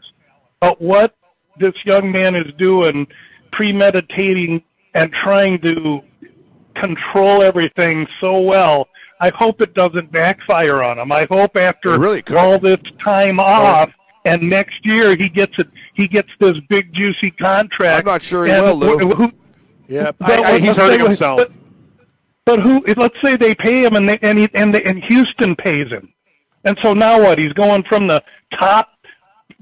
one of the top three offensive lines and schemes designed exactly for his skills down to Houston or down to Miami, where there's no offensive line and there's no identity, and he's going to make all this money and get killed. Clearly, have no about success, the money. and it's about the money. Yeah, well, I guess it is. I hope it doesn't backfire on the guy. I hope he doesn't get hurt. But I've seen funny things happen. I think he's played it all wrong. Well, you know what I think? But I wish him well. After all this, he'll go onto the market and he'll be right back where he started. Other teams will be like, yeah, we don't pay running backs $18 million a year. If you want 15, 16, we'll be glad to give you a deal. And he'll sort of get the same sort of ballpark why deal. Did I just quit? Yeah, and then how do you recoup all the money that you just left on the table sitting around this past year? You don't. No, you don't. He thinks that he gets an extra year on his body, but it really won't matter because the teams are still only going to box him in with the deal that they give him anyways. And bird in the hand, baby. Bird in the hand. Yeah, it was a weird process that he did. He didn't handle it properly. Well, you know what my dad always told me, guys? You never heard of a wise young owl. He'll be wiser after this when he doesn't have all those millions. Yeah, he's essentially left $14 million on the table. He's losing $850K a week. That's crazy. Now, he alienated all his brothers, all his friends, all his buddies. For what? For he doesn't know. And he'll be booed by the Pittsburgh fans. He'll be booed by the fans. Yeah. What if he fumbles? What if he gets hurt? They're not going to believe that he's really hurt. And this will surprise you, Lou. And this is what I was talking about players, you know what I mean, in the modern NFL. It's sort of an us, you know, some of them, it's us against them. And Marshall Faulk, okay, you know, one of the greatest of all time, Hall of Famer, College Hall of Famer, Pro Football Hall of Famer. He was in our studio last week and was asked about Le'Veon Bell. And what he said would surprise you, Lou, probably. And he said, if I was Le'Veon Bell, I would show up at the last possible moment, and then I would pull my hamstring in the first practice. And he said I wouldn't play again after that. And he goes, I know that sounds bad, but he goes, that's what he should do. And he said, that's what I would do. That's coming from Marshall Faulk. You know? And so it's basically, wow. Like, I know. You know, you figure, he should suck it up. That's shocking. Marshall Faulk said what he should do is he should show up and pull a hamstring and then not play and get paid for the rest of the year. Like, wow, Lou. You know what I mean? Like, there is people in the league that have this, screw the league, screw the teams. It's about money. It's kind of evil. It's not right. But that's what it is. Well, no, hey, it is what it is. It's not going to surprise me. Kyle Turley told me for who and for what. That's what he said that players in a room say. I'm not trying for who and for what. I like it. Did you know that you can listen to this show live on the award-winning Fantasy Sports Radio Network?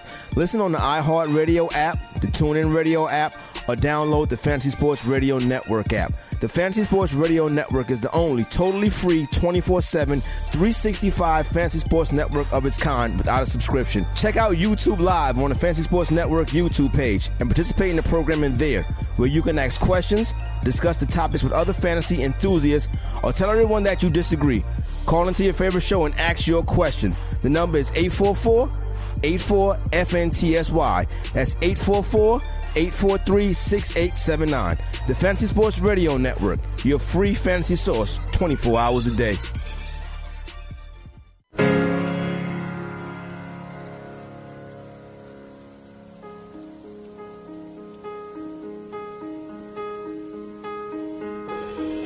Only love.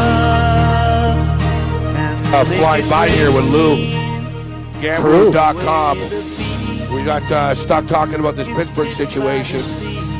Lou, let's talk about the Chicago Bears, an upstart Bears team that really, you know, they were hoping that the new coaching staff would put this team in the right direction, that they'd develop Mitch Trubisky a little bit as they went along, but everything changed with the trade of Khalil Mack. And it's amazing. A lot of teams will make a splash. Like, look, you know, they brought Amari Cooper into Dallas, but it didn't change the whole culture of the football team. But bringing Khalil Mack in really just changed everything for the Bears. And we saw the impact that he had even in a loss in the first game of the year. But we saw the impact that he had with the jersey sales in the first couple of days. And just sort of Bear fans suddenly believed again. And it's like George Costanza said, it's not a lie if you believe it. And here are the Bears right now in playoff contention, yet I think they're a little bit overvalued, especially coming off that win against the Buffalo Bills last week in Buffalo, now laying 6.5 to the Lions. I'm leaning with the Lions here. We'll start with Lou, and then we'll throw it over to Cam. What do you make of the point spread at 6.5 with the Bears here, Lou? It's 3.5 points too high. It's also 3.5 points higher than the look-ahead line, and you got the double whammy of recency hitting you here. Oh, boy, do those Bears look good, and holy smokes, is Detroit terrible, getting smoked at home by Seattle like they did. Detroit last week, at Minnesota. They got smoked. Yeah, 2 weeks ago, Seattle. Minnesota. Yeah. Yeah, so they've looked poor. They got a double win. This is the second back road game in a row for them. Nothing looks correct except these are division teams, and beware young upstart teams, especially teams like Chicago that get a lot of love from the public. And they're betting Chicago so far this week like they know the final score. I'm tracking heavy ticket amounts on the Chicago side. 84% of the parlays thus far have been played on Chicago. That's always a good recipe for me, and I am seeing some sevens. So I'd say be patient on this game. Take the value with Detroit in a division game that looks to me to be a 3-point game. I think Chicago has everything. I'm not sure Chicago has the right quarterback. We'll see. I think Stafford's also been looking really poor, and he's due to bust out of it. And Chicago Bear defensive backfield is where you can beat them. And I'm not sure Khalil Mack is in the game this week. I'm with you. Gabe, I had 2 games circled already that I bet, and Lou, I got 7 on the Lions, and I already pressed. I'm not sure if I'm going to get any more than that, guys. I totally agree. The game against Seattle at home was pathetic. And also, if you look at Chicago, too, they didn't play exceptionally great against the Bills. Nate Peterman had 2 pick sixes in that game. Buffalo actually was driving on a play, Gabe. You know, the big fumble, it changed the whole game. They were hanging around for a really long time. I think this is a crazy line at 6.5. Divisional game. I love the Lions. That's one of the games I have circled, guys. I think they can win the game outright. I'll definitely take the points. And the other game, guys, I'm going to ask your opinion. I know we went to the well, Gabe, one too often. I can't lie. I was on Cleveland last week. Atlanta looked good in Washington. I'm getting now 4.5. The Browns were battling for a while, but Kansas City's offense was just too much. Atlanta on the road again for another consecutive week. I think old Cleveland Brown at plus 4.5 looks good. I don't know your guys' opinion, but Detroit and Cleveland are my pooches so far. Ooh, Cleveland. What do you think, Lou? Well, Atlanta is in the bad spot, but they are getting one of their dynamic defensive linebackers back this week. That said, the look ahead, and I keep referring to the look ahead line, but I am such a contrarian. I just try and find where the value is, and these overreactions by the public that are motivated and created and sustained by the media are how I try and find a way to grab value. And the look-ahead line was Atlanta at 2.5. Now they are given 4. So I agree with you, Cam. I don't think this is a game I'm looking at, but it would have to be Cleveland at home with that good defense at 4 or nothing. All right, you want contrarian. Here's contrarian. Look, last week, and I'll admit, I've been riding Washington quite a bit this year. And, you know, they've been pretty profitable for us. I was on the wrong side of that football game last week against the Falcons. Now, you can't find anybody in the world that wants any piece of Washington in this game because of the offensive line injuries. And I get it. You know, you've had multiple guys go down last week, except should the Tampa Bay Buccaneers really be favorites? And it's, you know, what about this contrarian play here? I just hate when I'm on a team one week and they lose and then you abandon ship. It's like, oh, look what happened last week. I get it. They had injuries. Come back to them. Yeah, but we've seen teams have injuries, and sometimes the backup is actually better than the starter was. So I think at times we can overreact to injuries, and at times, you know, we don't react enough, and we underreact to them. We don't notice them and how important a player can be. Yet it just seems like, you know, all right, Washington season's over. It's done. These guys are hurt, and forget about them. No one's like even considering the Redskins this week. Lou, what's your take on the Redskin-Buccaneer game? It's similar to yours, and I love it when what you just explained happens. You'd have to be, if you were sitting there at a lunch cafeteria with 50 of your best friends, and you came in and said, guys, I'm going to bet Washington this week, they'd laugh you out of the cafeteria. Sign me up for Washington then. I love them this week. I make the game a pick, and the look-ahead line last week was a pick. So what's so dynamically different in a week that now makes Tampa Bay a full 3-point favorite? Listen, I'm just going to take the value. What I'm going to do is hold my breath and see if I can get another half. I doubt it, but I don't think the three is going to go away. And Washington with the field goal, Washington can still put up some points. And, yeah, their offensive line is bummed out, but the defensive line for Tampa, McCoy's been hobbled all year. That's no stalwart defense down there, and maybe the good elixir for a bad offensive line is a completely 32nd ranked terrible defense, and that's exactly what Tampa is. I love where you guys are going with that, Gabe. It's kind of like the Senators last night, Like I had a guy direct tweet me, say I'm an idiot. They won 7-3, right? It's just don't listen to people. Do your thing, and you know what? If you feel it, you feel it. Let's talk about another game that could be crazy. Everybody's feeling the Saints right now. The feel-good Saints story. They pick up Des Bryant to add to the arsenal, and now Cincinnati's at home getting 5.5. I find this a very interesting game after an emotional win against the Rams. This team going back on the road. I know they beat Baltimore in a game where, remember, Baltimore hasn't been playing that well, and Tucker missed an extra point that basically this game could have gone to overtime. Now Cincinnati, I know they have injuries at receiver with A.J. Green, but getting 5.5, guys. What do you guys think of this one? I think a lot of people are just going to blindly bet the Saints. Lou? Okay, so, I totally agree here. And so far, they are blindly betting the Saints because this number, depending on, kind of where you look ahead was 4.5. It opened 4.5. It's grown to 5.5. The spot is terrible for the Saints. Like you said, Cam, coming off that huge emotional game with the Rams and then Minnesota-Baltimore before on the road. And next week, not only begins a series of 3 games in 11 days for the Saints, but it's against Philadelphia. This is a perfectly sandwiched game for New Orleans, moving outside into weather, even though there's not much weather, against a Cincinnati team that is solid, competing for the AFC North, and is also I think in a really good spot to win the game. New Orleans could get slipped up by Cincinnati here, and I think the 4 or 5 points is ideal for a team at home. Lou from Gamblu.com with us, and we're on the same page with that football game as well. It's a tricky spot for the New Orleans Saints. No A.J. Green, somewhat of a concern for the Cincinnati Bengals. But also this game, it wouldn't surprise me, guys, to see the Saints actually escape with a win. Yes, not necessarily that's exactly a cover, right?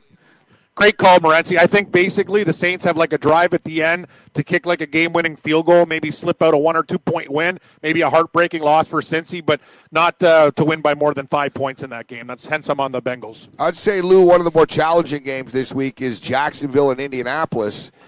Yes. And Jacksonville haven't played up to their ability yet. At some point, you are what your record says you are. It seems like Blake Bortles is Blake Bortles again. And there's some frustration with him. There's frustration with the team around him right now. Meanwhile, Indianapolis doesn't really show what their one-loss record, but I think it's just positive if you're the Colts. I know there's no such thing as moral victories, but I don't think anybody expected the Colts to actually compete for anything this year. To me, if you're the Colts, you get Frank Reich's first year as coach, get through a season where Andrew Luck actually plays an entire year and shows, hey, I can get through a year and we can start to look to next year, but the Colts do show up on a weekly basis. The Colts show up to play. They're not mailing it in. Andrew Luck gives them a chance to win against Jacksonville. I would lean with the Colts here. I don't love this game, but where do you think Jacksonville's mind is at right now? Lou, what do you make of this game? The key to this game, the way I look at it, because I really don't have strong opinions, but I know this. I know Jacksonville, for Jacksonville to have anything of what they had last year, they have to have Leonard Fournette come back, and it looks like he's coming back this week. And when you saw Dalvin Cook come back after his hamstring last week, he looked pretty darn spry to me. So what I'm going to look for and learn from is what Fournette's game capability is. Does he play? And if he plays, do they ride him? Because I'm of the opinion that Blake Bortles is a really good quarterback when Leonard Fournette's getting the ball 22, 24 times a game, and that's what this team needs, and they're getting him back. So I would be optimistic if I'm on Jacksonville. The look-ahead line was Indy given one. Now you got to give the full field goal. But do I have the huevos to consider Jacksonville on the road in this spot? No way. Well, guys, what do you guys, let's talk about this one, guys. The Patriots and Titans, got to give Tennessee, Gabe.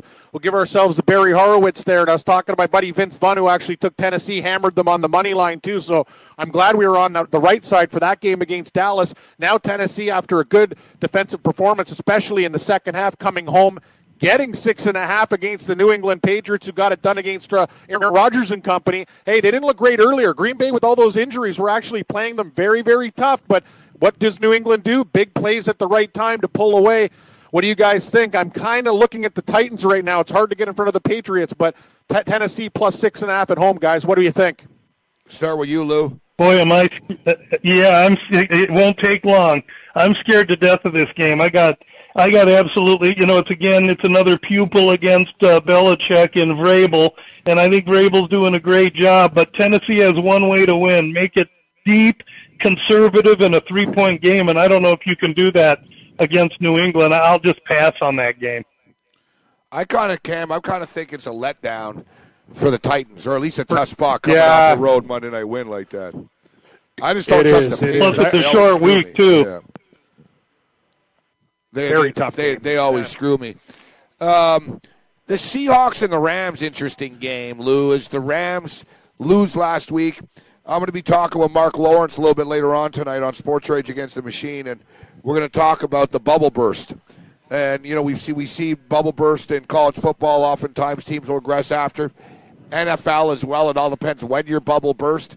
But Rams lose the game last week, now laying double-digit points to the Seattle Seahawks. What's your take on this one? Yeah, and who's up next for the Rams? Oh, that's Kansas City. Yeah, I'll take Seattle in 10 points right now. I think they're better than what they showed last week. I don't think they're quite what they showed against Detroit. But they're a good, solid team, and their defense is good. And as good as the Rams are, these are division teams. They know each other well, and Seahawks have had relatively decent luck against the Rams. And you're going to give me a full 10. I'll take it. Interestingly enough, guys, take a look at the games at 4:05 Eastern. Every game is a 10-point spread. Chargers on the road favored by 10 over Oakland. Green Bay at home against Miami, 10. And Rams at home to Seattle, 10. I think a lot of those 10-point teasers there, Morency, right? Everybody, ding, ding, ding, knocking them down to a pickup. One of those games is going to screw. Yeah, one of those games is going to screw people, though. It always happens. Got to pick the right one. I wouldn't trust laying 10 points with the Packers, Lou. Would you? Even against the Dolphins, I don't trust them. You guys are going to think I'm stark raving mad, but I think it could be Seattle. Seattle. I think Seattle. The Rams. I think they could. I mean, look, if you just look at what the Rams have had to undertake. They went three straight games on the road, at Seattle, which was a tough game, at Denver, at San Fran. Then they played Green Bay and almost got the carpet pulled out from under them, and then went to New Orleans and got bushwhacked. Now they come home, and what do they got to do next week? They got to play Kansas City, but oh, by the way, that's in Mexico City on a Monday night. So now we're talking about suitcases, Uncle Ernie and Aunt Myrna, and how we're going to get plane tickets and everything else. I really like the spot for Seattle here. And again, you said it earlier, like New Orleans can come back and kick a late field goal against Cincinnati. That's how I got this Rams-Seattle game. LouGamblu.com. Lou, let people know the best way to contact you and so they can get your packages and check out all your winning selections. Absolutely. Gamblu.com is my webpage. It's free and open to everybody. You can just surf around. All the blogs have all the picks free and available there. Lou@gamblu.com is my email. And believe it or not, Gabe and Cam, I do get a couple emails from these. So I'll answer all of them and try and help any way I can. And just, again, say thanks to both of you for spending time with me. I love to talk UFC and the NFL, and I'm here anytime you want. Well, we love spending time with you as well, Lou. You're the best. Thanks for spending so much time with us and entertaining and educating our listeners right here on the Fantasy Sports Radio Network. Great stuff, Lou. Thanks for the time, buddy. Thanks, guys. Good luck. There's Lou from Gamblu.com. Don't forget, if you enjoy playing daily fantasy sports but are sick of dealing with professionals using algorithms to select hundreds of lineups and entries, people like Cam Stewart, try the prop builder tool at MyBookie.ag. Forgetting having to create multiple lineups, ditch hassle and D1 late scratches, avoid experts winning 90% of the money. Invest in the players that you want without salary caps. Listen, we'll just cut it short. You want to support this station, then you support the sponsors. Yes. Nothing wrong with getting a bonus. Go over to MyBookie.ag, enter promo code FNTSY upon sign-up. Choose your matchups using the prop builder tool. That's MyBookie.ag. Promo code FNTSY.